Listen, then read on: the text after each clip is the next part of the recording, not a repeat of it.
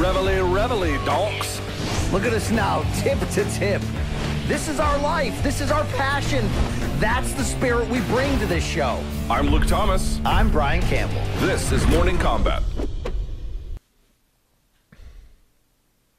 Hey, there it is. Just me, mouth breathing, looking around like a jackass. Hi, everyone. It is the 19th of July, 2023, and I'll just say that if you look like someone who's ever, committed a sex crime on the side of the road in North Florida, you'll probably hate this show. But for the rest of you, welcome in. My name is Luke Thomas. I join you from the capital of Estados Unidos right here in Washington, D.C., joined by my friend, the big beige one himself. It's Brian Campbell. What's up, Brian Campbell? Look, you are on fire already. I'm ready for you to solicit me sexually in a very aggressive manner. But if we can put the debauchery beside us, we have a fantastic hump day show in the combat sports sphere for our listeners today. The best damn combat sports show, in fact, period. And Luke, 10 days out from BMF 2.0 and Spence Crawford and Bellator Rising. What a time, right? What a time to be alive.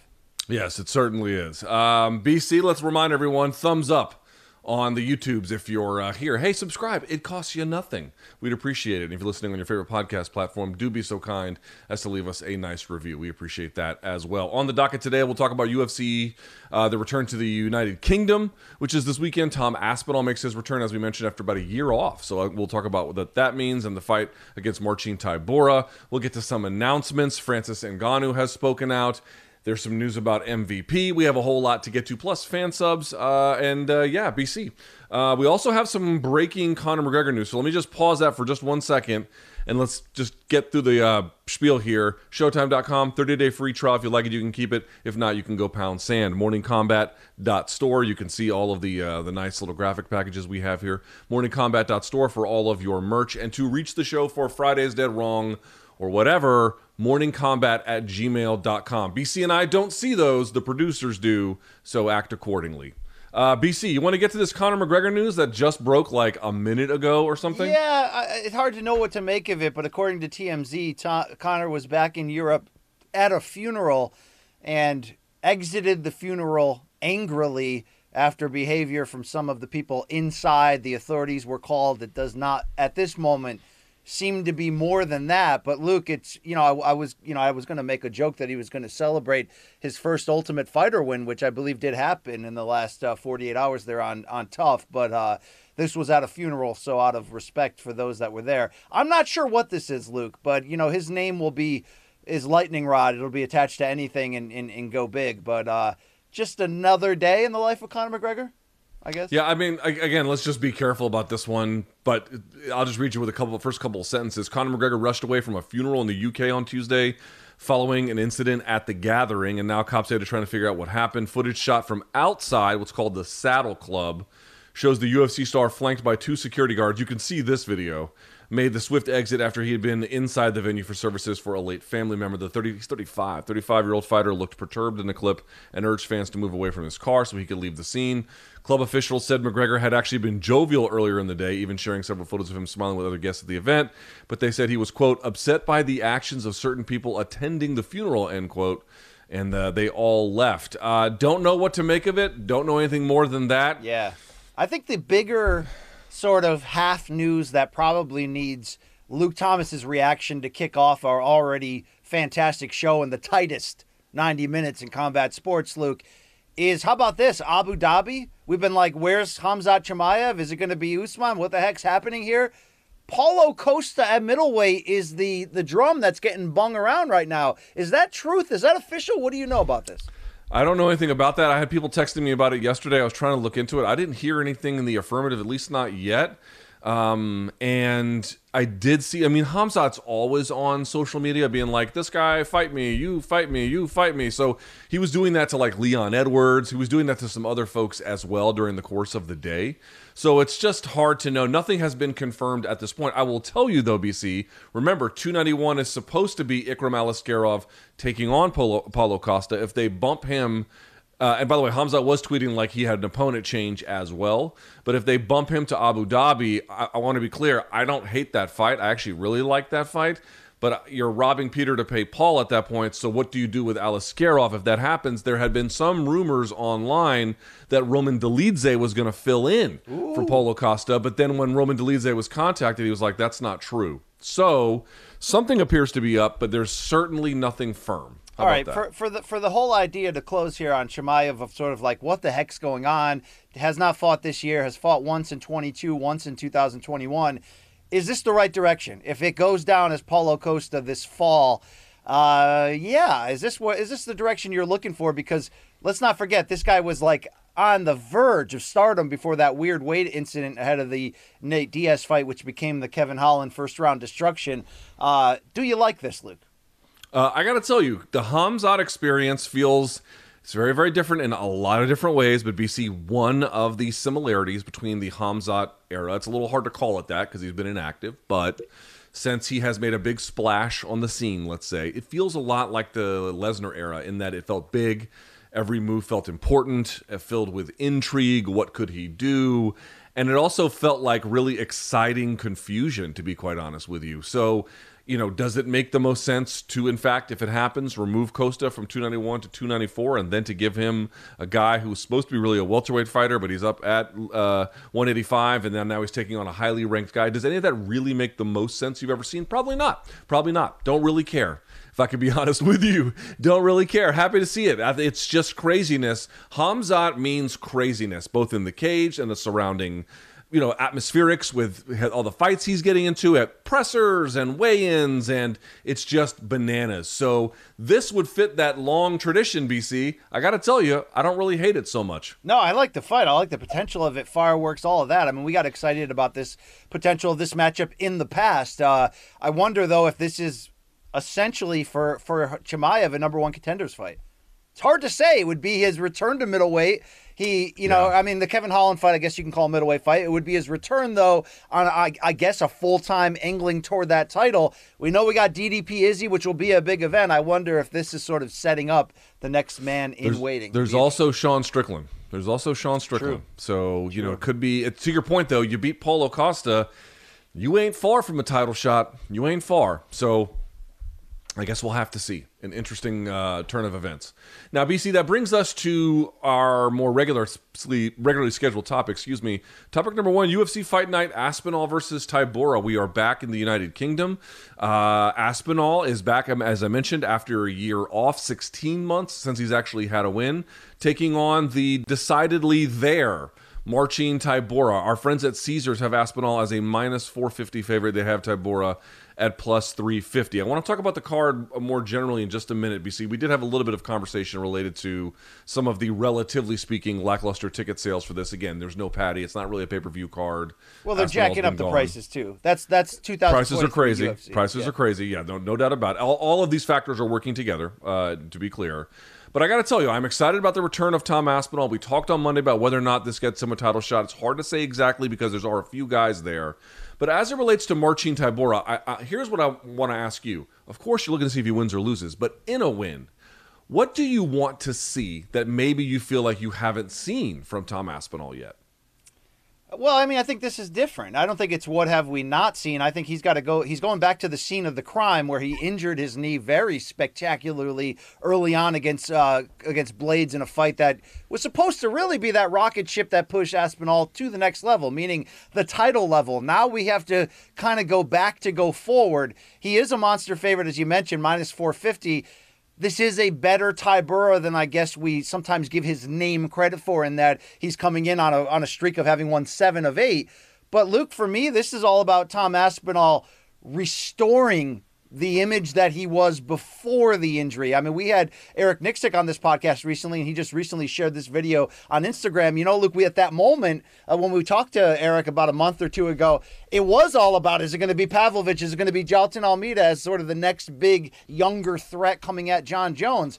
Well, it also very well could be Tom Aspinall, and we talked on Monday all the reasons why and the big potential fan base behind him. But at 30 years old, he does have to prove that this fairly significant knee injury does not slow him. I think some of the things I've really liked about what Aspinall has said ahead of this return was that could be turning out to be one of those blessing in disguise type moments for him. According to Aspinall, he gave his all in training on the come up, But what he identified during this recovery was just how much, in his own words, he was not acting like a professional outside of training. That means diet. That means rest. That means just sort of what we talk about, the Spartan lifestyle. Aspinall claims this injury gives him sort of a reset time, which would allow him, in theory, to now figure out how to give 100% of himself and be at his best. I like the settings. I like what's at stake, but it is a return, in my opinion, to where we were at ahead of the Blades fight. Come in and without question prove to us that you are worthy of what the hype surrounding you, says, as a complete, well-rounded, finishing threat, heavyweight on the scene, 30 years old, big fan base behind him. This might be, in ways an easier opponent than Blades would have been at that time, but he's got to come back from this knee injury and prove that there's no physical limitations. If so, Luke, I think the odds are right. You should expect, in front of the home crowd, a big Aspinall breakthrough here if all circuits are go. It's a fair point. I mean, here's why I asked the question that way, BC. I looked at his stat line this morning in preparation for today's show, and the numbers are like absurd. Absurd. And not just absurd overall. They're either good or very good or like astronomically good in every single category. Let me show you. Strikes landed per minute, right? You're usually looking around the 3+, 4+ mark for most good strikers, right? It's 4+ for good strikers, okay? He's at 7.41.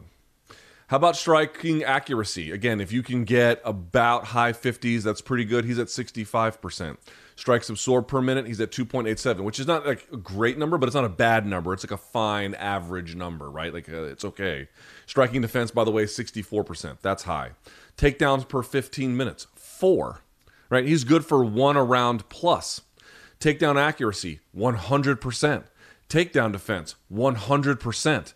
Submission average, that's how many he attempts per 15 minutes, 2. Nearly good for 1 a round. This dude's stat line is fucking absurd. It's absurd. It's completely insane. But the common refrain, or response anyway, is going to be, well, okay, but who has he fought? And of course, Curtis Blades would have been the most important test, but we really didn't get an answer. He was kind of getting lit up a little bit in that one, but the sample size is literally 4 strikes. I mean, what can you really say with a number like that? You can't say anything. And the 2 wins he had before that were really good, and Sergey Spivak and Alexander Volkov, but the 3 before that aren't necessarily indicative of potential high-level ability. They're just they're important wins to get to the next one, but they don't really tell you a whole lot. That's why this one, coming off of a long layoff, and a particularly bad one, BC, I am looking to see if he's got some of that Tom Aspinall magic. I don't mean to say he's got to match all these stats and turn in some incredible performance. If he ends it in 30 seconds, hey, more power to him. That would be great as well. What I'm just trying to say is, however he fights, and if in fact he does win, does he look like or resemble the guy you remember from this stat line? I think that's what I'm trying to ask, or at least see what happens on Saturday. Does that make sense? Yeah, it does. And I don't have any. Were you vainly taking shots at the competition level he's shown on this rise? Is that what you were doing, or did I miss something? Listen, you start out, I mean, look, okay, so his first fight in UFC was Jake Collier, a former middleweight. But that's your UFC debut. It's not supposed to be your toughest fight. Right, well, hold on. I got Wikipedia, too. What I was going to say is that injury, which was a loss against Blades, snapped an 8-fight win streak, all by stoppage, including all 5 of his UFC fights coming in. To my point, escalating competition each time, all the way through Alexander Volkov. I think that was. Yes, I agree. I agree. All right. But here's the only point is that Volkov. Here's why you got to have at least some awareness of what the limit. What are the limits of what that tells you, right? Because there's going to be limits to any of those. The limits are that Volkov is a very, very tough but limited fighter on the ground. Sergey Spivak is very good, but that was, in 2021. He's improved massively since that time, which is not Tom Aspinall's fault in any way. I'm just saying he fought him at a time where that win is valuable, but not the best version of what it could be if he fought today. So he's done everything right except get injured, and that, of course, that just is bad luck. What I'm trying to say is, I want to see where he can pick up, and I want to see what he looks like. Now, I don't want to compare this to the Kevin Lee situation because that was multiple injuries over multiple years. I don't mean that. I just want to – it's worth saying out loud, when you have an injury, particularly a knee injury, the research and the science of rehabilitation is better than it's ever been. But it is not perfect all the time. It is not great. It does not work all the time, or at least not all the way it's intended. the hype around him has been insane. What version of what he is now, what does it look like relative to what it looked like before? Because also, BC, he's had a year, or not quite a year, but he's had some time to train, and so he should just be better generally. He seems like a sponge. I'm just trying to get a sense of, like, what does he look like against Tybura? What does it match against what we saw? What are the continuities there? I do agree with what you're saying, that the stats can blur what's really happening when you do have a lot of early finishes, which he has. Like I mentioned, 8 straight finishes before that Blades fight. It can skew the reality of what those numbers tell you. But the reason why I like this matchup, irregardless of the line, which again has minus 450 for Aspinall, is this factor. One thing about Aspinall on this incredible rise to become a viable heavyweight is he does finish so often so early, Luke. This is a 5-round main event, coming back after more than a year off and a major knee injury, for a guy who's only been to the second round 3 times in his pro career, never to the third. He's only been into the second round 1 time in the UFC, and that was against Arlovsky before the stoppage. And he's fighting against a guy who, not spectacular by any means in Tybura, but has gone to the scorecard 6 of his last 8 fights, 7 of those victories. And you consider that, that shows durability, that shows some levels of being able. I want to see from Aspinall here, Luke, not another early stoppage against Volkov, even though that would do exactly what I said off the top, pick up where he left off, right? From the injury, from the Blade situation. I want to see him pushed a little bit. I want to see him tested. I want to see him come out in a 5-round main event and have to use a good portion of that to show us exactly who he is. That's sort of what you would expect in a level up moment, which is what we were supposed to get from the Blades fight. I mentioned, again, lesser quality opponent in Tybura, but Luke, when you do look at Tybura and that exact equation that I'm talking about, it's not just to potentially pull an upset on Aspinall. It's, to me, exactly that. Take him into those later rounds and show us a new look. Is Tybura that guy Saturday to do that in your eyes? Only if Tom is in trouble in his career. Like, he shouldn't be, right? He shouldn't be. So you're saying if this goes into the 3rd round, it's because Aspinall's having issues. Is that what you're saying? Or he's purposely fighting a certain way because he, like, for example, like, behind the scenes, folks, I've been working on an Errol Spence scouting report for what seems like forever ago. And at times I'll ping BC about certain questions I have about Spence's career, the parts that I had missed and blah, blah, blah. And, like, for example, do I think that if Errol Spence had fought Sean Porter a different way, it could have had not really a different result, but maybe a shorter one? Like, he fought in a way to get a certain result that I think made the fight go the full distance and, made it kind of sloppy and blah, blah, blah. Like, if it goes past the 3rd because Tom wants it to make it go past the 3rd, that would be okay. But obviously, if he goes past the 3rd because he can't put Tybura away, I do think that would be a problem. Tom Aspinall, from what we know, is quick. He is accurate with his strikes. Again, 7.41 per strikes landed per minute, BC, per minute. He is bombing on these guys routinely. If that isn't putting away a guy like Tybura, who is tough but, again, limited, yeah, that would be bad. That would be bad. That would be very surprising to me, other than he wants to fight a certain way, and so the fight has just dragged out as a consequence. What can we say about Tybura? Because winning 7 of 8 is not easy. It's against, to be fair, 2nd and 3rd tier heavyweights. You've got, Greg Hardy in there. You've got a mixture. You got Romanov when he came in very, very well overweight, and that was a majority decision.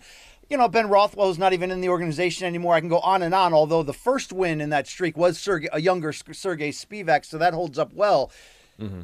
Is the best case scenario here just an average Tybura who may be able to lengthen Aspinall? I mean, he has won 7 of 8. What are we missing here? What is making him that much slightly better than that 2nd tier? Put a little bit of flowers in the Polish gentleman's favor here, Luke. Can you? Yeah, I mean, listen, he beat Romanov, although the Romanov win now looks like, he was having a hard time in his personal life. The Ivanov win is respectable, but Ivanov, I haven't looked it up, but I think he's over the hill or pretty close to it. I know heavyweight has different rules, but you get the idea. The common opponent in Volkov, he lost to, and Aspinall just walked through, basically, because, in different ways. I mean, the fight looked very different, but it's because of the abilities of Tom Aspinall. I mean, listen, like we were talking about Tom's numbers. I'm not going to go through all of Tybura's, and certainly he's fought a lot more guys. in the UFC, but they're much more pedestrian. So strikes landed per minute for Tom was 7.41. It's just 3.55 for Marcin. Striking accuracy was 65% for Tom. It's 48% for Marcin Tybura. Strikes absorbed, it was 2.87. It's 3.31. He barely has a positive differential. And defense, it was 64% for Tom Aspinall. It's just 55%. 1.39 takedowns. I could go through the takedown percentage. It's not nearly as good. There's just not nearly as much offense. He's much more susceptible defensively. He is a good fighter. He is worthy of respect. But Tom Aspinall should, if he is the Tom Aspinall we understand, he should blow right through him. Yes. Yeah, I'm with you on that. He's back in front of the home crowd. I mentioned scene of the crime. Luke, the theory in general, or the working narrative that we've been on is, separate from 290, it hasn't been the best matchmaking stretch. I certainly would put this card in the category of, like, for a London card, a little underwhelming, although it comes right between two pay-per-views. But looking up and down the card, I don't hate it. I kind of like this card on Saturday. I don't hate it. I don't hate it either. Now, to your point, is it more geared to a UK audience? Yes, of course it is. That's what it should be. Like it's being held there. They should be engaging those fighters, those communities, those audiences in a way that doesn't necessarily appeal the same to us. But let's go through it here a little bit. Tom Aspinall, Marcin Tybura. By the way, is this the sexiest Tom Aspinall fight you could have made? Of course not. I like that they gave him what I would consider, here's what I would say about this fight, right? To kind of answer your question. If Aspinall has crossed his T's and dotted his I's with his rehab and his recovery from the injury and then training for this fight, he should win no problem. But Tybura is just enough of a test where if you haven't done those things, well, then you could be in trouble. Perfect matchmaking in that regard. Not a big name, but for what Tom Aspinall is up against, UFC did him a bit of a favor here in the right way that a promoter should. Good job by them. Molly McCann is back taking on Stoliarenko. She's favored to win. Obviously, she has some name in that community, so that matters on the card. I will tell you, no matter what setbacks he's faced, I'm still high on Nathaniel Wood. Paul Craig makes his middleweight debut against Andre Muniz. Jai Herbert is a very good striker. He was the guy who nearly head kick KO'd Ilya Topuria when he was up a weight class. He did get flatlined by Topuria because that's who he is, but he was this close to knocking him out. He was very good. Ketlin Vieira against Pani Kianzad is on this card. Luke, don't go too quickly up and down because I wanted to stop you. You mentioned, and look, I'm saying on record, for a weaker card, especially compared to the recent London ones, there's some charm here. I'm not hating on it. But you mentioned that they are giving Aspinall in some ways, serviceable matchup that if he's still Aspinall, he should win. What do you think about that same line of theory and narrative coming into this Molly McCann matchup? First time we've seen her since November when she got just swallowed by Erin Blanchfield. Minus 175 favorite against the plus 210 Stoliarenko. But if you look at my Lithuanian sistren here, Stoliarenko, Luke, she has lost 3 of 4, not against good level of competition. Do you think this is both a showcased fight for a returning Molly in her home market where she is a character, she is a big deal, and kind of a sneaky must-win? Yeah. I mean, listen. I don't want to denigrate the career of Molly McCann, but I also have to be fair to Tom Aspinall and say Tom's at the main event for a reason. He is not, I don't know how popular he is in the UK relative to Molly, or certainly the Molly and Patty show. I don't know. Only people there could tell me. But he's on the main event because the promise of what he has shown is championship level, right? I mean, he hasn't reached that yet, but you look at it and you think, shit, dude, he might get there, right? That's the kind of level we're talking about. We are not necessarily talking about that level with Molly. I don't think we've seen anything to date that would give you a reason to believe that in this weight class, this will be a flyweight fight, that she can be the very best that there is. And so you're asking more on the Stoliarenko side. She has lost 3 or 4 dudes. She just lost to Chelsea Chandler, who I saw other fighters, not even media, I saw other fighters tweeting, like, why is she on the roster given like how green she was in her abilities? And Stoliarenko lost to her. So McCann is rightly favored. Obviously, she had that tremendous knockout the last time. I think she was there, or the time before anyway. 2 in a row. She had the 2 in a row that really raised her profile to another level. Yes. Yeah. So she is a good fighter, worthy of respect. But to me, this is more her placement in the co-main event is not the same kind of reason why Aspinall is in the main, so to speak. But what I'm saying is they're still giving her a fight she should win. So you almost have 2 featurey showcase hometown people at the top. But as you started to mention, Luke, that Wood fight not going to be easy against the plus 170 Andre Touchy-Feely, who's constantly sort of flash of brilliance, back down to earth, but a tough out. But Luke, I want to focus more on that Paul Craig fight because we love Paul Craig, first of all. But this is a ballsy move cutting down in weight. I know this fight originally got delayed. We're going to see him as a plus 180 underdog here at middleweight. Andre Muniz at minus 220 is no one to F with.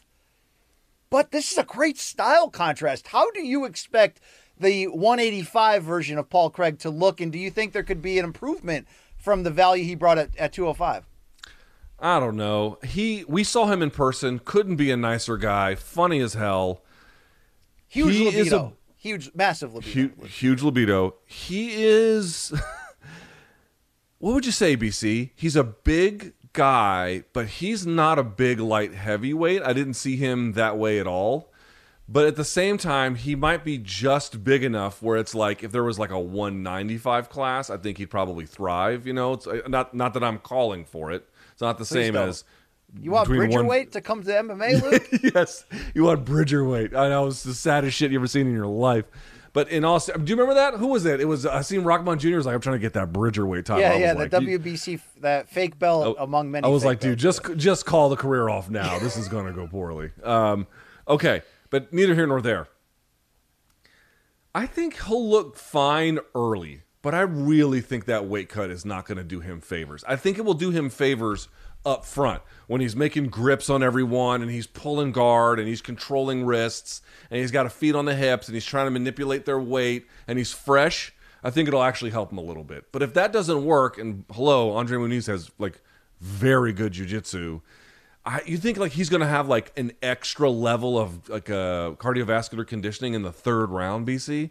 I just don't buy that. Do you? No, and that's my fear is that when you cut down in weight, which, you know, we don't see it done that often or done successfully. Shout out Jose Aldo for pulling that off, though. But Frankie Edgar made a career out of that. But your point is, Luke, the thing that Rashad would always talk about is, man, your punch resistance really gets challenged when you're making aggressive weight cuts. The problem with Paul Craig's light heavyweight run is he proved that by subbing out Jamal Hill, that he can beat anybody at any time. But Luke, he often has to take a shit ton of punishment to create those scenarios where he suddenly can become very, very dangerous. We talked to him about that during Room Service Diaries, one of our better guests. I fear for that against Muniz, who can be very aggressive. You mentioned the great striking game. He's got a bunch of submissions, but he's just a nasty, tough out in general, even though he's coming off of that submission loss to Brendan Allen, which stopped his win streak. I'm trying to figure out what I want to see out of Paul Craig. Do we need to see him patient? I'm not sure, because this is a guy who thrives in chaos. But is that a sustainable equation, Luke? Get beat up, get knocked down, sub out your opponent. I don't know, dude. I don't know. Not really, right? I don't really think that it is. As I mentioned, by the way, I mean, we'll see. Like, obviously he can win that one. The odds makers are friends at Caesars. Paul Craig plus 180, Andre Muniz about minus 220. I gotta say, BC, that seems pretty fair, actually. Yeah. So we'll see how that goes. BC, in the interest of time, there are lots of good fighters up and down this card. You have the undefeated Peruvian Daniel Marcos taking on Davey Grant, who I think is one of the more underrated fighters at 135, which is a stacked division, understandably. As mentioned, I think it's is it Hot Sauce or Hot Chocolate? Danny Roberts, he's on this card. Here's another one, chocolate. BC. That Hot Sauce was in and one, Luke. He had a tremendous hand. No, just Scott tremendous. Holtzman. Scott Holtzman was a Hot Sauce. Yeah. But BC, at 155, Mark Giacchese, who has not exactly turned out what folks thought he might be, but is, I would say, a much more well-rounded fighter than he once was, taking on Joel Alvarez, who we know had a hiccup against Arman Tsarukyan. But overall, another one of these guys out of Spain that kind of got to keep your eye on. I love that contest. Brian Barberena taking on Mahmoud Muradov. Dude, there's a few really good fights and or fighters on this card that are worthy of your respect. All right, final point here. We do have a women's bantamweight fight that's kind of buried down here. Ketlin Vieira against Pani. How you pronounce Pani's last name here, Luke? I believe it's Kianzad. Kianzad. I mentioned Ketlin because, you know, she did take that victory over Holly Holm not long ago. We have no idea what the heck's going on in this division. Is it Bueno Silva? Is it Juliana? Does this have any pseudo-title contention? We should be taking a closer look at it, or does this division suck and I should just go back to, you know, not caring as much? I'll tell you what, man. I feel like Pani Kianzad has one of the most like underrated stories in the women's bantamweight division, which again is not it's not setting the world on fire right now. But like, she was kind of up and down for a while in her early stage of her UFC career, and then I just feel like from the Betch Correia fight on, she has looked really good. The one issue she had was she ran into Raquel Pennington, who was better that night, certainly. Okay, fair enough. But she rebounded with a win since then, and here she is again. Her striking has improved like dramatically. Her ground game was already pretty good, but it's tightened up as well. She's actually, to me, Ketlin, I feel like the big difference between them, BC, is going to be physicality and probably power. I feel like Vieira is a real powerhouse in this division, but Kianzad, very skilled fighter. So that's an interesting one to me where I don't have the odds in front of me. I'm going to guess that Vieira is favored, but I would say Kianzad, live dog.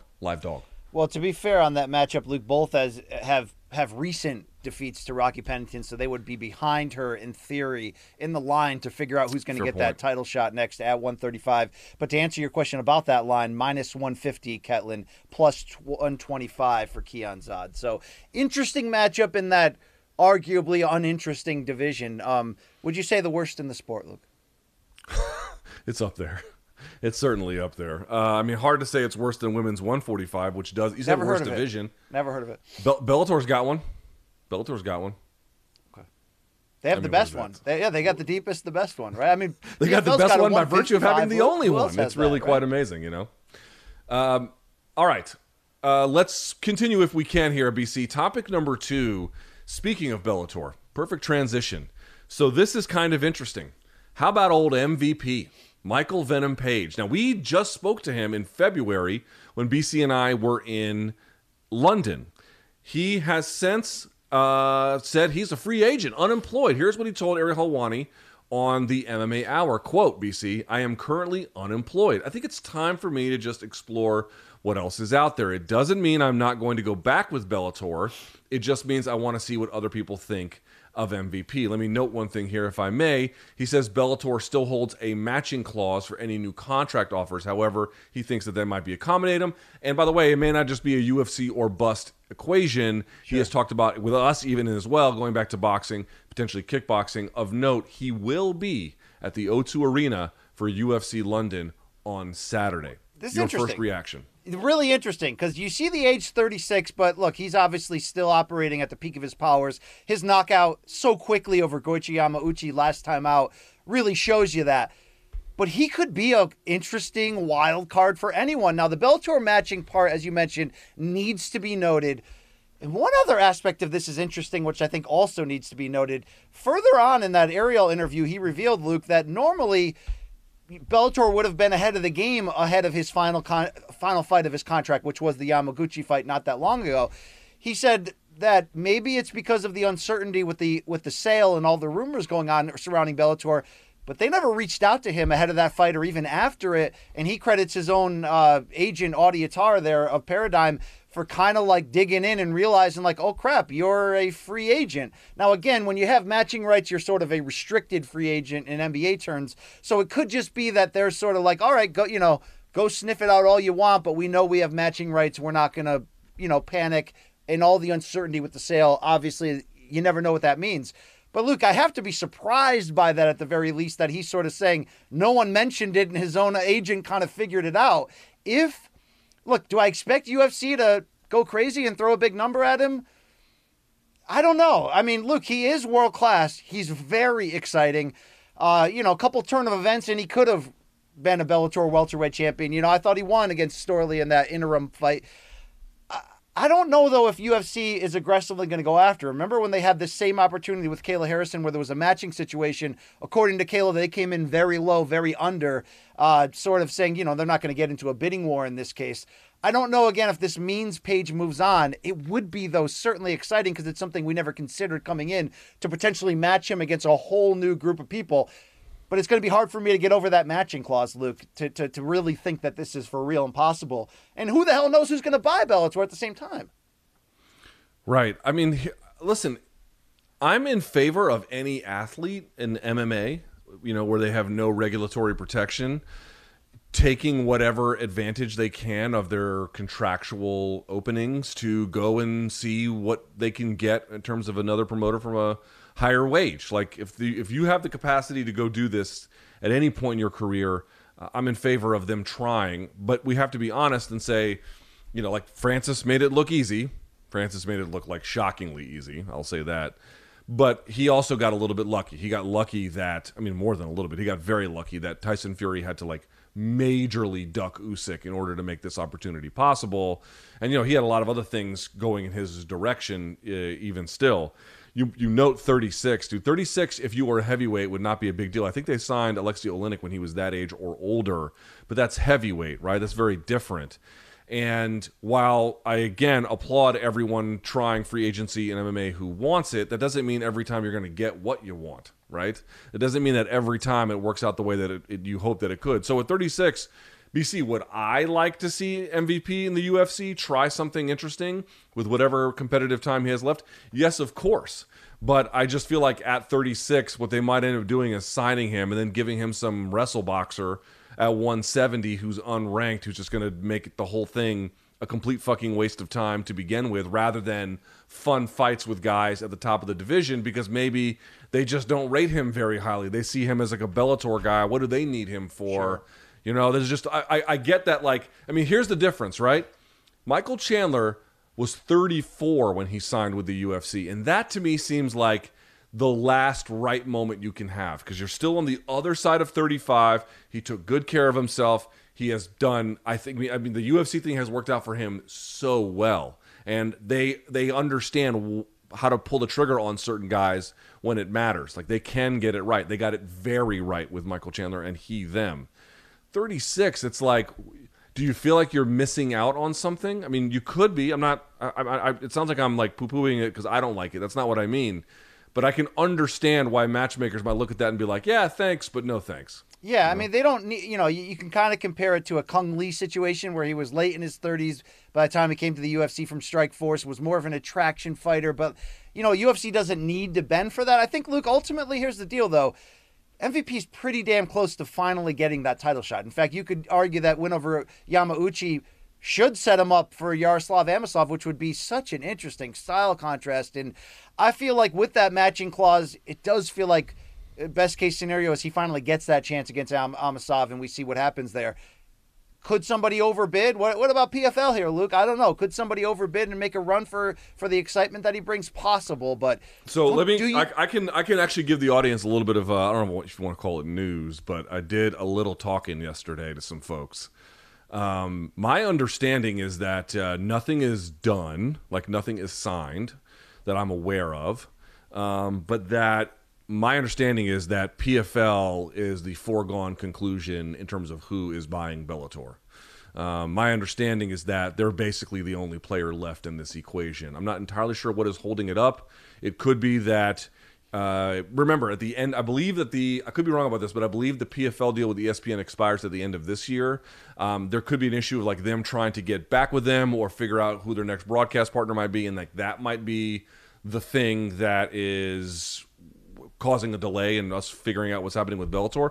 But my understanding is like, if you're asking me, I'm not telling you this is true because nothing is signed. But if you're asking me to make a prediction, gun to my head, what happens with Bellator, my official prediction is that for sure PFL is going to buy him. So, yeah, we'll see. I'd obviously, we talked about it before, I'd be all for that, for the idea of creating more competition, creating more, avenues of legitimate places for people to go. Anytime you could take two people and merge them together like this, but I don't know, Luke. We've come this far. I wouldn't be against seeing MVP against Amosov just the same there. So you're saying this takes whoever works for UFC.com off the hook for creating all of those fighter profiles for all of those non-UFC, mostly Bellator fighters that led people to sleuthing on the internet, to thinking that this meant UFC was buying out Bellator, which, by the way, felt very Pride and Strikeforce all over again. Yeah, at first I was like, oh, this doesn't make sense because some of these guys have like, they're not in UFC obviously, but they have like Fight Pass entries, But then I saw one of them was AJ McKee, and it's not possible for him to have a Fight Pass entry because literally all of his fights have been in Bellator, right? So that wouldn't make sense. So then I was like, well, who the hell is it? Yeah, I guess someone just went rogue. Well, guess someone made a just wanna Bob move. Sapp and a Jose Canseco one as well, so I wonder if it's a larger sort of MMA database attempt. Okay, but from they the would UFC. have a dream profile, right? Because Canseco fought Hongman Choi. Yes. Yes. Yeah. What I want to ask you to close on this, Luke, it seemed like you teased there that the idea of PFL purchasing Bellator and us finding out if that's the case may be contingent upon finding out PFL's TV contract in their future. Yeah. Let's remind you that Don Davis, PFL, leader, came out and basically said straight up, "Yeah, we're coming after you, UFC. We're the competition, right?" They signed Jake Paul, they signed Francis Ngannou. Do you think there are discussions internally between Disney and Dana White and UFC and Endeavor that say basically, don't re-sign these guys? Why would we be giving them? There's not a doubt in my mind. In fact, I've heard some things to that effect. Some of it's probably hearsay, so I won't repeat it. But I do have enough to say that Dana White is not happy with the idea that they have to share space with PFL.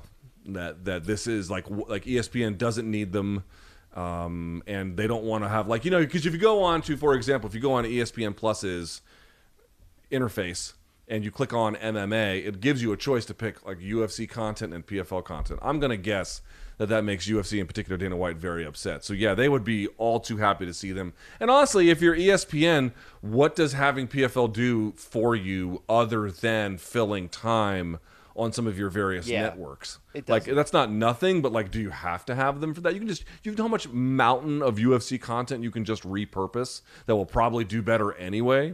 So Yeah, I think Luke, without having a dog in this fight or knowing inside info, if Jake Paul has moved his boxing business to DAZN, wouldn't you think that would be a rightful landing spot if you wanted to combine everything? Well, the thing is this, BC. DAZN was in the Bellator business, and then they just got out of it. They didn't want to be in it anymore. Now, granted, if PFL were to sub in, even with Francis being there and even with Jake Paul being there, and who knows what that does for you if they actually could get a Nate Diaz fight. I don't know how that's going to work. But let's say you could. That's not nothing. That's more than Bellator could provide, at least on the pay-per-view end. But it's really not a dramatic changing of your fortunes. It's still most of the same problems. Yeah. Do your problems get solved if you're Bellator plus PFL in that regard?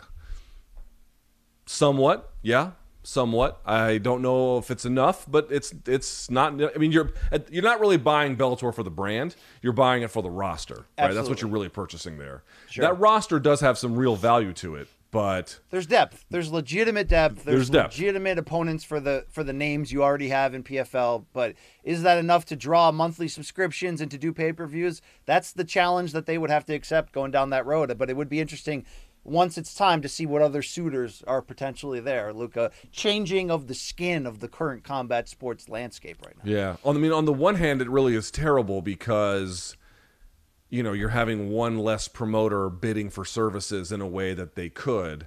On the other hand, you finally have a clear number two to the UFC if and when these two organizations and their rosters merge. Like when you get that, you finally have something where you can say, okay, that's Coke, that's Pepsi. Yeah. That's good in certain ways too, right? So it's not good or bad altogether. Probably good in more ways than it is bad. At least until Chatri's next season of One Apprentice comes out, Luke, and then it will set all Asian television records per that press release. Thank you. Okay, let's go to topic number 3 if we can here, BC. Francis Ngannou has done a little bit of media. I know he was on MMA Hour. I know before that he was on, I believe, with Jimmy Smith on Sirius XM. And he's done a little bit of updating about what he has done by virtue of this Tyson Fury process.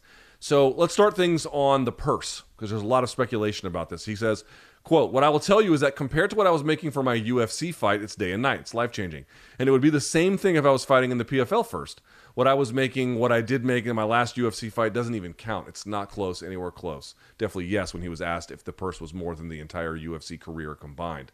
He says 100% yes. I didn't make that much in my entire UFC career, basically after turning down all of those contracts that could have made me more money. But yes, if we count it, absolutely. One more, he continues.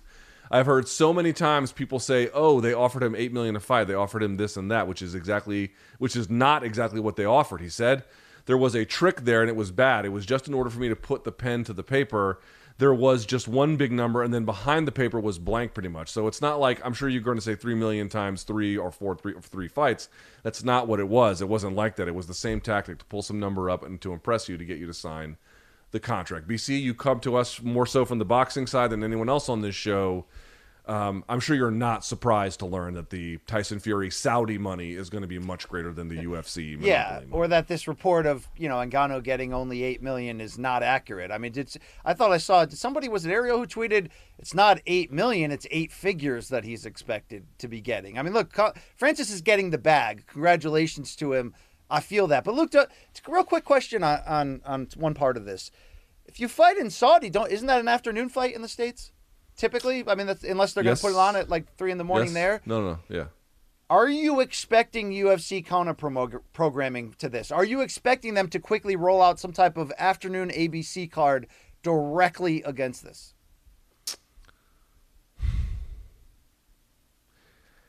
If this was 7 or 8 years ago, it would have been a foregone conclusion. I don't know anymore. I don't know. I don't know how bothered they are by it. I don't know.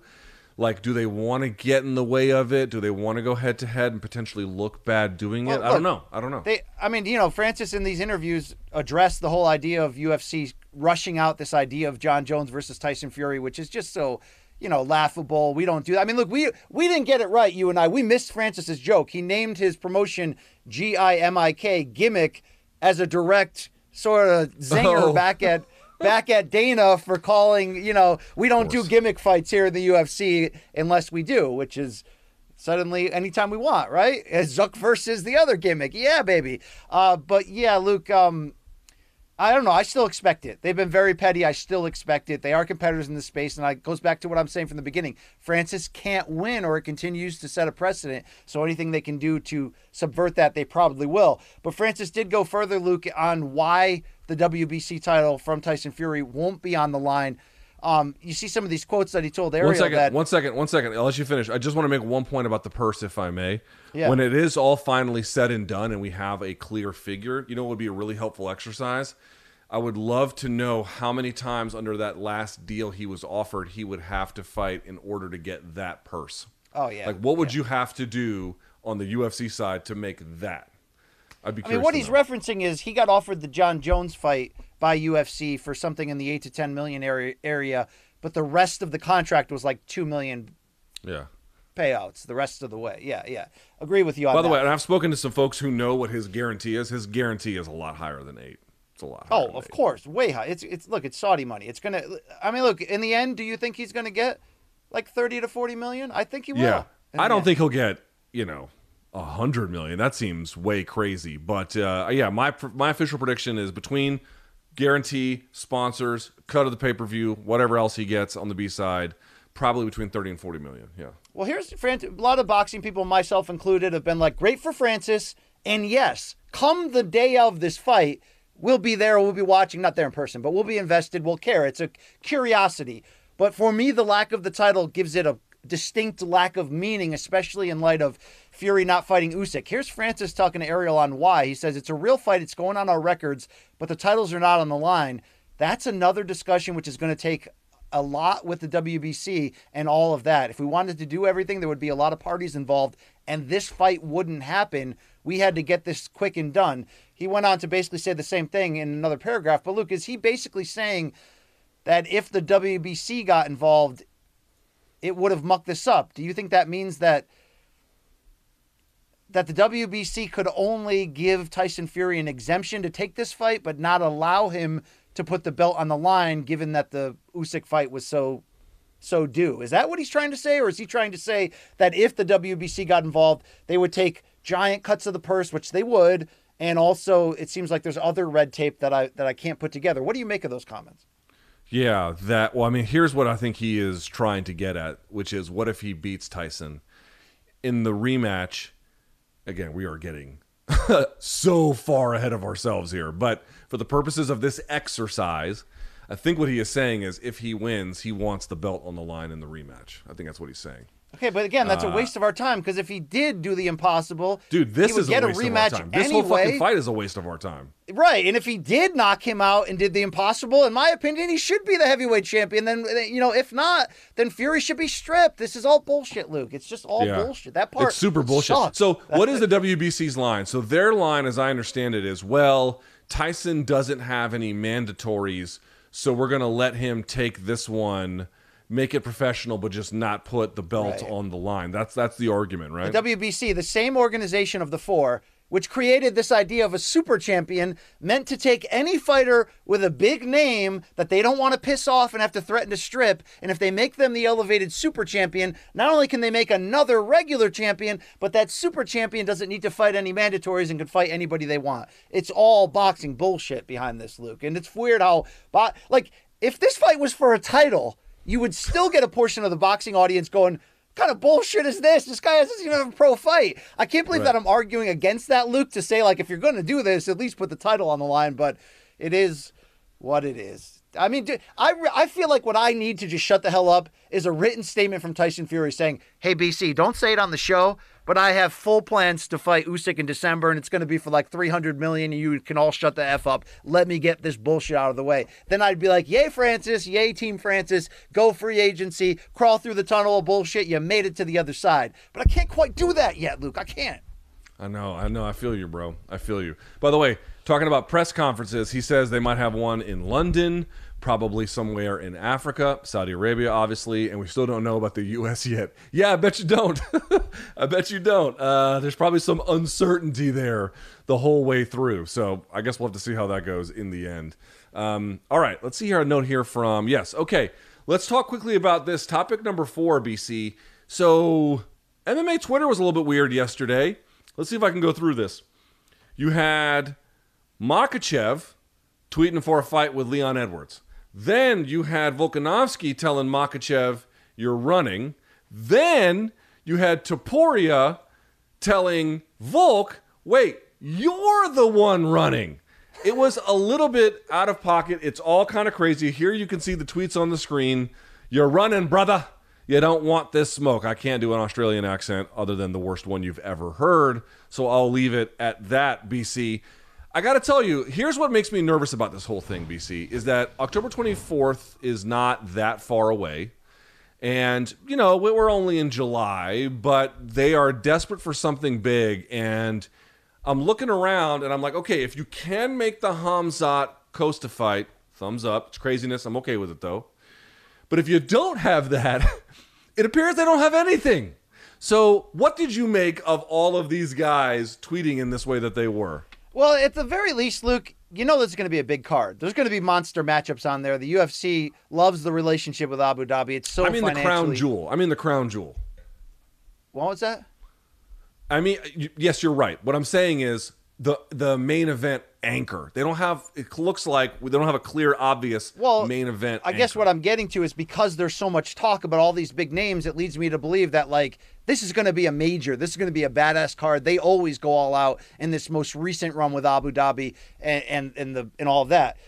But the only way I would be down... Look, Makhachev versus Leon Edwards for the welterweight title. I mean, good Lord, it's, two of the 4 or 5 best pound for pound in the world. The only way I'd be really down for that, though, under the current proceedings is because that means Colby wouldn't get one. And it's just again, Colby is coming off a win on a pay-per-view. I know I argued for that it's not ridiculous that he's getting this fight, or appears to be, but it still hasn't happened yet or been announced. And when you delay a fight that no one really wants to begin with, it just continues that bad taste in your mouth.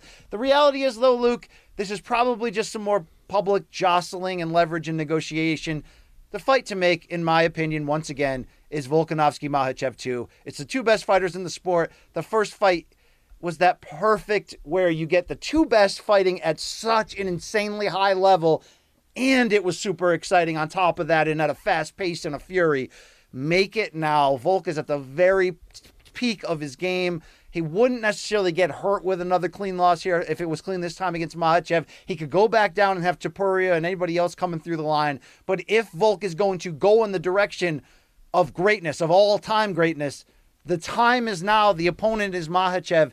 Abu Dhabi's not a bad site for it because they're going to go all out.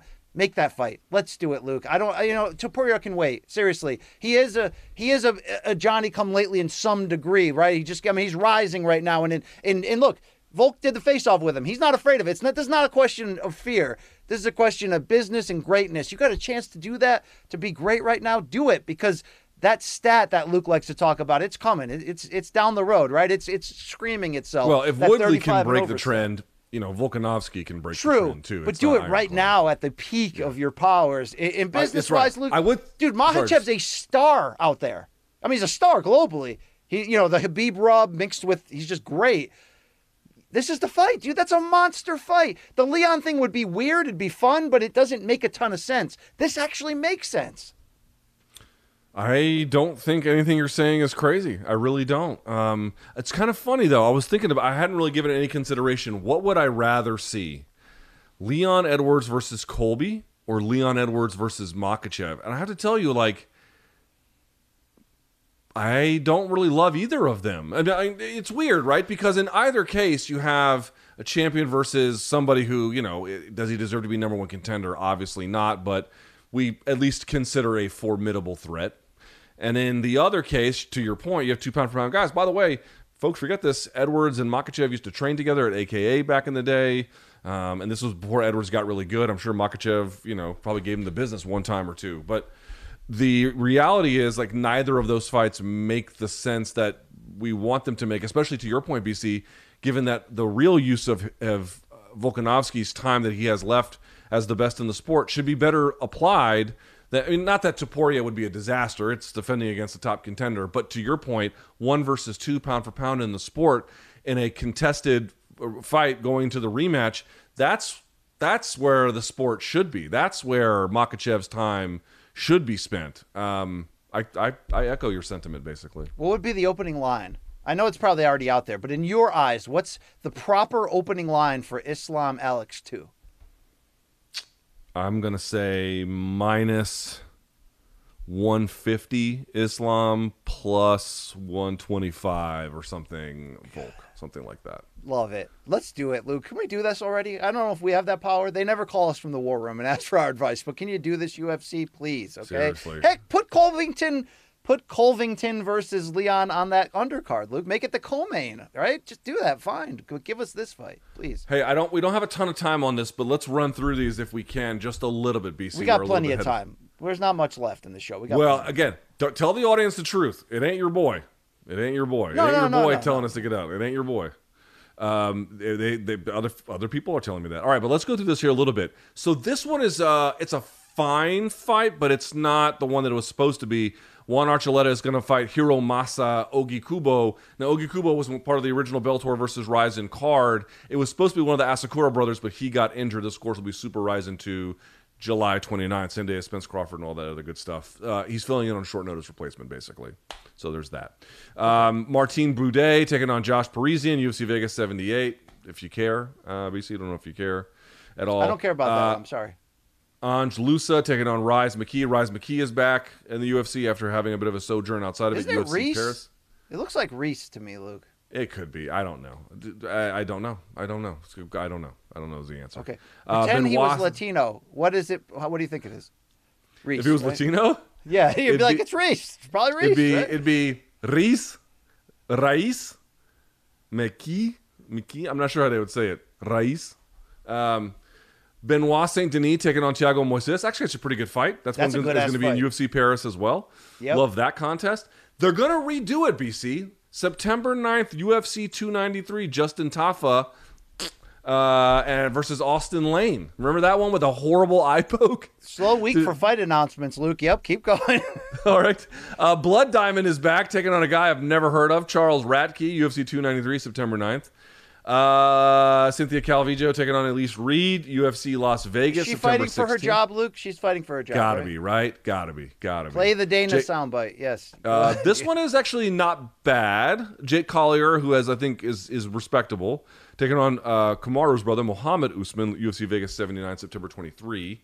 Irina Alexieva taking on Melissa Dixon, UFC fight. Boy, these These are setting the world on fire, are they not? October 14th. This one's kind of interesting, and this is a legitimate step up for him.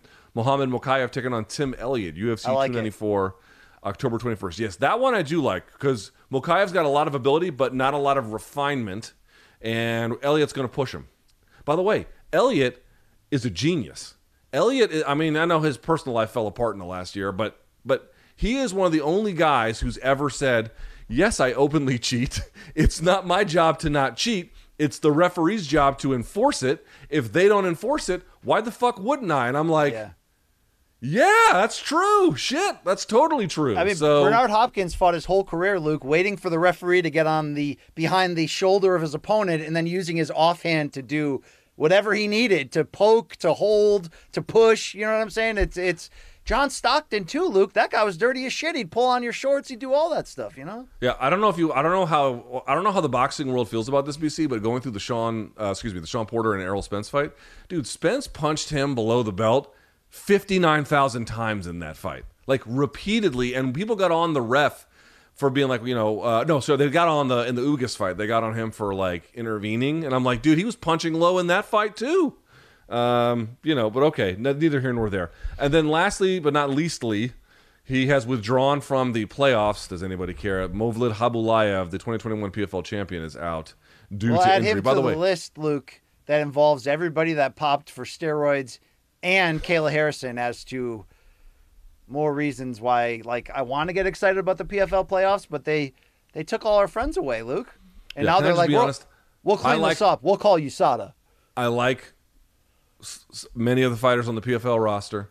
I like many of the fights that they make. I don't really care about the tournament all that much these days. It doesn't do a lot for me.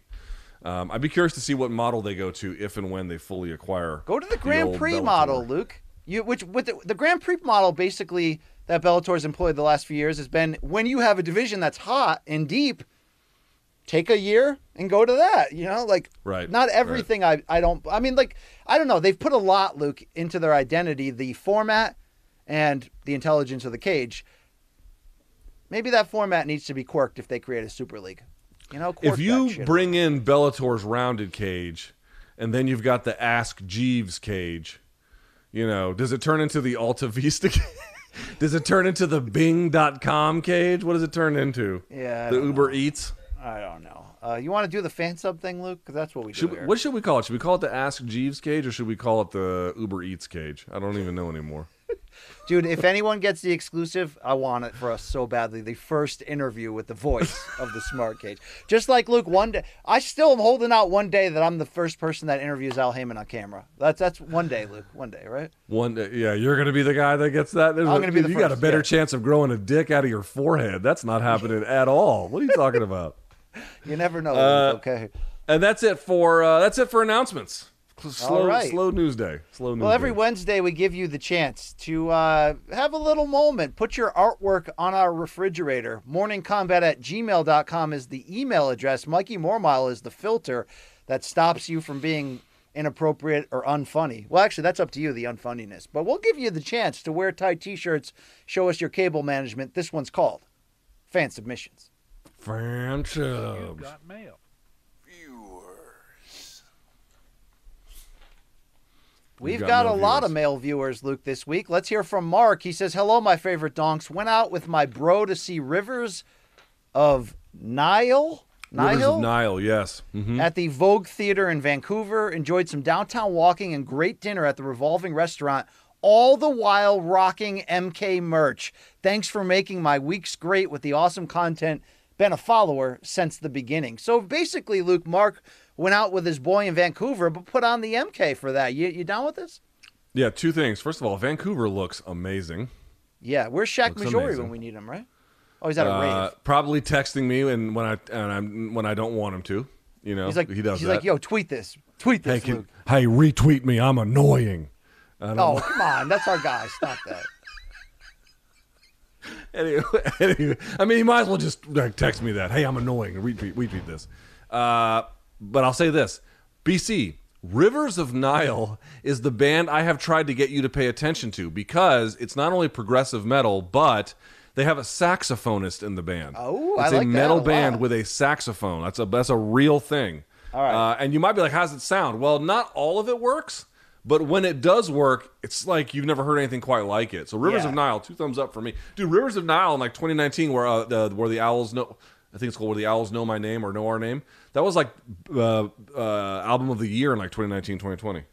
People in the jazz fusion world already know, Luke, sax equals sex when you add it on. You know what I'm saying? If you add it on smartly, correctly, like, I don't know. I want to play sax real bad, Luke, just to improve my my culture. With your mouth daily. Yeah. Let's go over to Paul. He says, "Good morning, y'all. I hope everyone at MK is doing well. Here's a collage and some close-ups of my point Muay Thai match that I won this past weekend. It's another entry as an unofficial candidate for Donk Hammer of the Month, since this is an entry-level match where only semi-contact is allowed and some volume plus variety wins the decision. I embraced my inner Adesanya, to maintain range and angles. The highlights are actually bloopers as I landed an accidentally hard liver kick in round 1. Then my opponent accidentally landed a direct kick to my cup in round 2. My volunteer corner and I also laughed because we accidentally dropped the water bottle on myself between rounds like a prime Diddy boxing Yoel Romero. The difference is that I got up in time and won that match outright 2-0. Afterwards, everyone was all smiles and supportive. We're just wanting to keep progressing forward. I'd like to win some of these while continuing my submission streak in blue belt grappling, then do full contact Muay Thai, and then full contact MMA at 85 or 205. Perhaps we can introduce BC to some regional MMA down here while there's a UFC or boxing card y'all are visiting for." Luke, where is he referencing? Where is he from? Do you have any indication here? I don't. I've been trying to figure it out. I haven't heard anything that would give it away. All right. Well, here's a weekend warrior here, Luke. Not quite Christian DeGuerro, but do you have respect for his game just the same? Sure. Anybody who goes and does this stuff, it's not easy. And the hardest part is also that, like, your friends and teammates are there, you know? So if you get flatlined, it's like, holy shit, like, now I have to face them. But it's point fighting, so it's not, you know, it's appropriately challenged for the people who are taking part in it. So does point fighting mean like Karate Kid tournament level stakes where it's like you can land one hard strike but not full power, right? I don't know the IKF Muay Thai point rules. I'm going to guess that, you know, it's a lot of like touching versus like hardcore punching, you know. Okay. No one's getting effed in the...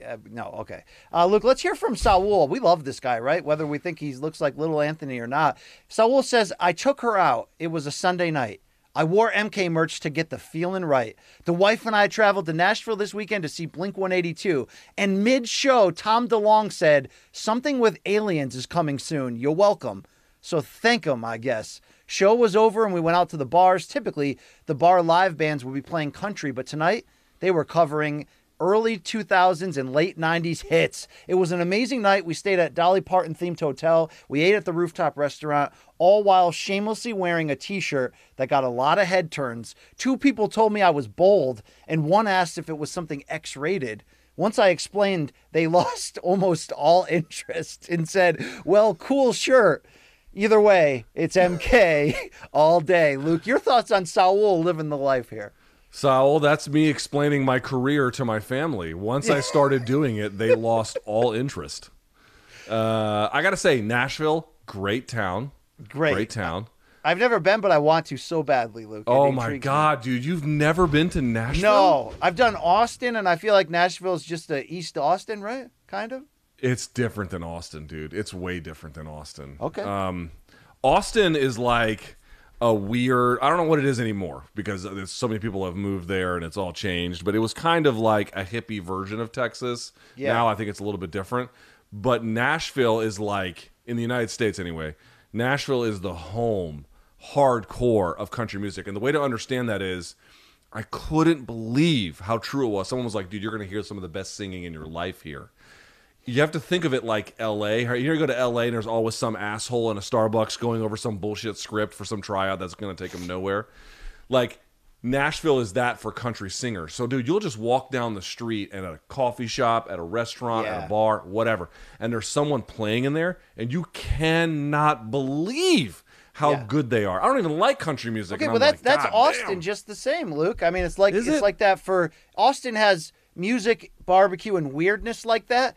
But now they have comedy as well, Luke. How much do you believe the Joe Rogan mothership has dramatically altered the comedic scene in Austin? I couldn't possibly tell you. I haven't been to Austin in some time.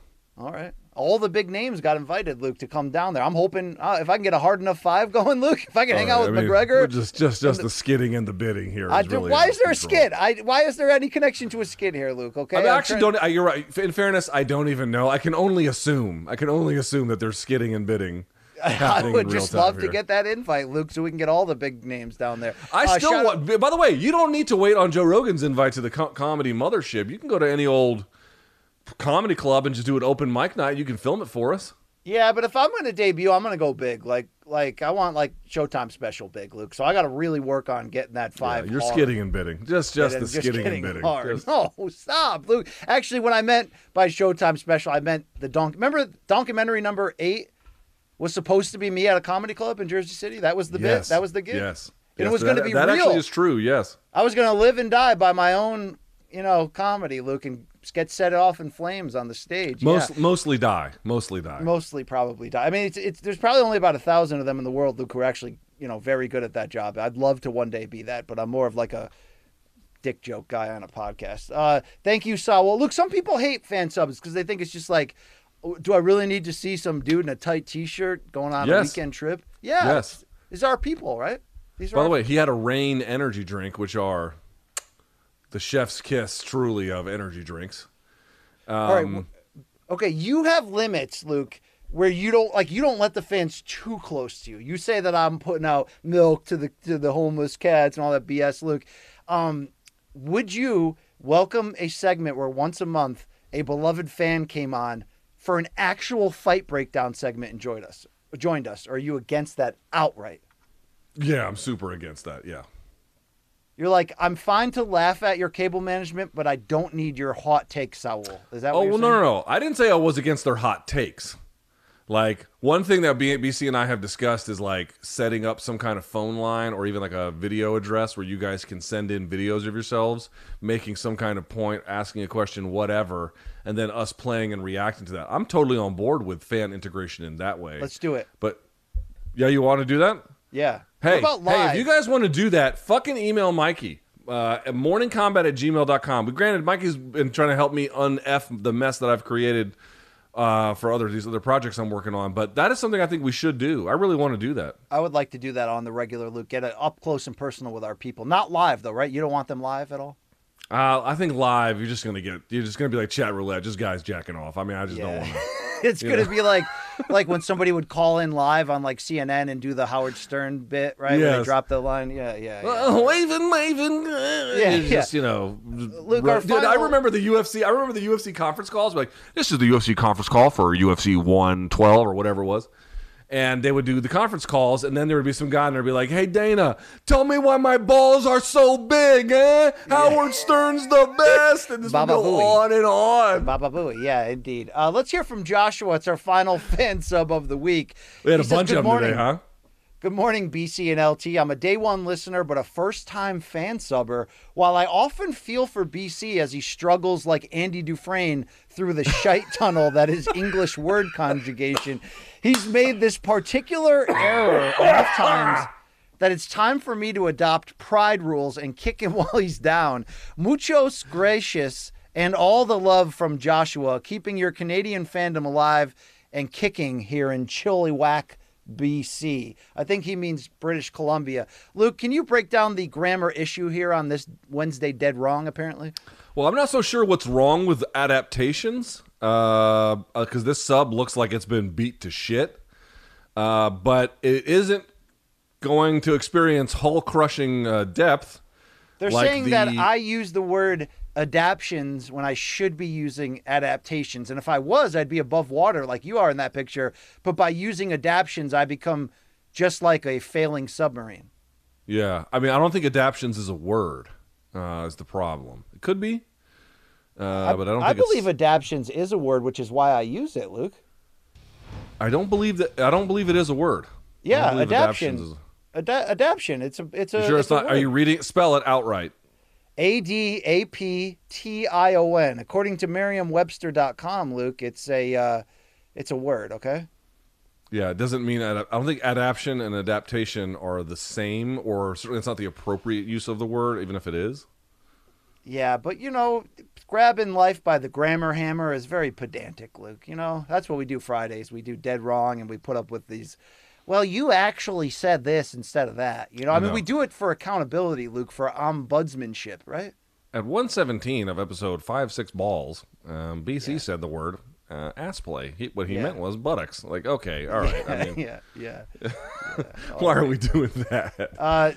Thank you for your fan subs. Friday will be dead wrong. morningcombat@gmail.com. Luke, like Sully Sullenberger under pressure, we landed this plane in plenty of time before the We did. We got heads up like 5 seconds before the show went live. They're like, guys, we have to be out of here in 90 minutes. There's another show coming in here. And we're like, okay, all right. Well, we didn't know that to start, but here we are. We did it. Huh? We did it. I mean, do you think these shorter, concise shows are the future of MK, Luke? I like babbling with my balls off for 2 hours, to be fair. You know what I mean? What else? I mean, at this point, what else am I going to do? The better question is there an MK future? I don't know. I don't know. MK has a future. We're just kind of waiting on some key details about that future. I tease. Well, hey, I gotta say, sitting by the phone. I gotta say this. Waiting for you to call me up and tell me I'm not alone. I want somebody to shove, Luke. Luke, DC, I want to push you around. I will. I want to push you around. Yes, I will. You know who sang that? Rob Thomas, Luke. It's funny, right? It's ironic. My dad just tweeted me with a link to olive oil soap. He doesn't tweet, Luke, your dad. He texted me, I should say. Yeah. He texted me to a link with olive oil soap. Olive oil was the soap of the ancient world. Okay, Dad. I'm surprised he wasn't like, hey, son, are you happen to be in Vegas this week for that really big fight that you keep telling me about?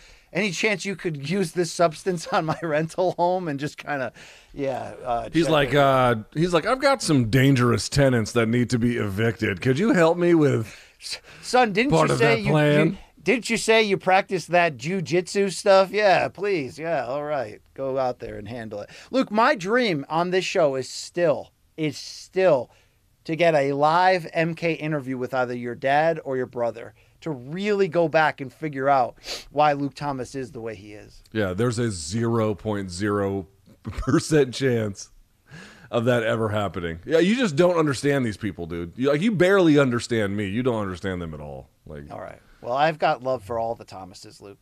All right. That makes one of us. No, I'm teasing. I'm teasing. Tukey Thomas is my favorite Thomas by far. Okay, Barnabas is up there. Yeah. Yes, that's right. Let's remind everyone, Showtime.com is the label that pays. You can go to Showtime.com, get a 30-day free trial. If you like it, you can keep it. If not, do something else with your life. Pretty simple. You can go to morningcombat.store, morningcombat.store for all of the merch and everything else that might be available there. And then, of course, to reach the show. And by the way, I'm actually interested in hearing from the fans. I want to be clear one more time. I'm working on this Spence scouting report that has just absolutely tortured my life. That should be done soon. So I don't know if we'll have time to get into any kind of video stuff for Friday, but maybe for next week or the week after, depending on how things go. I would love to react to the viewers sending us stuff with them talking. Don't forget, Luke. Don't forget. I want to put it on the radar again.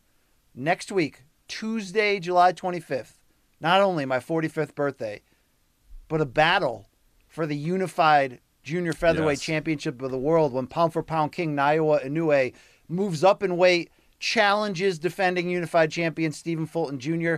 Luke, that fight, which I believe will air on ESPN Plus from Japan, according to Mike Coppinger's Twitter, 8 a.m. Eastern Time main event start. So not only will your boy BC be dialed up there, breakfast at Wimbledon style, Luke, I'll be hitting you with an instant reaction right afterwards. Yes, live, local, and late breaking. So that's, late morning Tuesday, right? Not bad. You won't see Ariel getting up that early and doing that, Luke.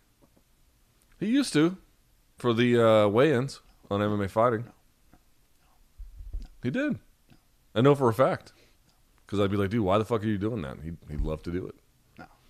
You know, one of these days, Ariel's going to beat us in one of these podcast awards, Luke, and our streak, you know, our reign will be over. But, you know, we've had a great run. We've had a tremendous run. Yeah, I mean, I would say that that's probably imminent. But, yeah, we did. We had a couple good years. You could say great. All right, you could say great. Really, some of the best, the best stretch of my entire career, Luke. I really want to thank you for that. Yeah, I agree. I feel pretty similar, actually. Except having to see your stupid jaundiced face every day. Other than that, it's been...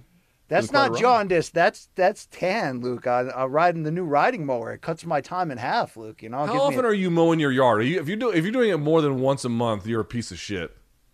I'm actually on like a twice a week schedule right now because this is the first year since I've moved here that I'm committed to having a nice front lawn. The back lawn is a mess, but the front and side yard, Luke, I'm trying to show the neighbors that I've got some class. Your kids just sit around not doing chores? No, my wife is pushing me to train them on it, and I have, but what they don't understand is as much as I want my kids to earn their keep and learn responsibility and not become a full-grown adult with no man skills, which happened to me, Luke, what they don't understand is that mowing my lawn is like my happy place. It's my safe place. It's my, you know what I mean? I turn off the rest of the world. I put on those noise-blocking headphones that you wear all through the Newark train station, diving in and out of AIDS, Luke. And, for an hour and a half, the world's good, and I can solve all of its problems. That's how I feel about Brazzers, I don't think you need that anywhere now. I said 90 minutes, not 90 seconds, Luke. Okay, thank you. All right. Much. On that note, I think we're done here today. Hey, thanks to the crew at CBS who have helped us doing the show. I don't know if the folks at home can tell, but we are trying to do some things a little bit differently and level up the production, and I think they did a fantastic job today. Mikey Mormont on the crew down there in Florida helping us out with this, so we really, really appreciate it and helping make the show a success today, okay? All right, so for everyone there at CBS and everyone at Showtime, Mocha, the whole crew, that's Brian Campbell, I'm Luke Thomas. We'll talk to you guys on Friday, and until then, may all of your gains be loyal.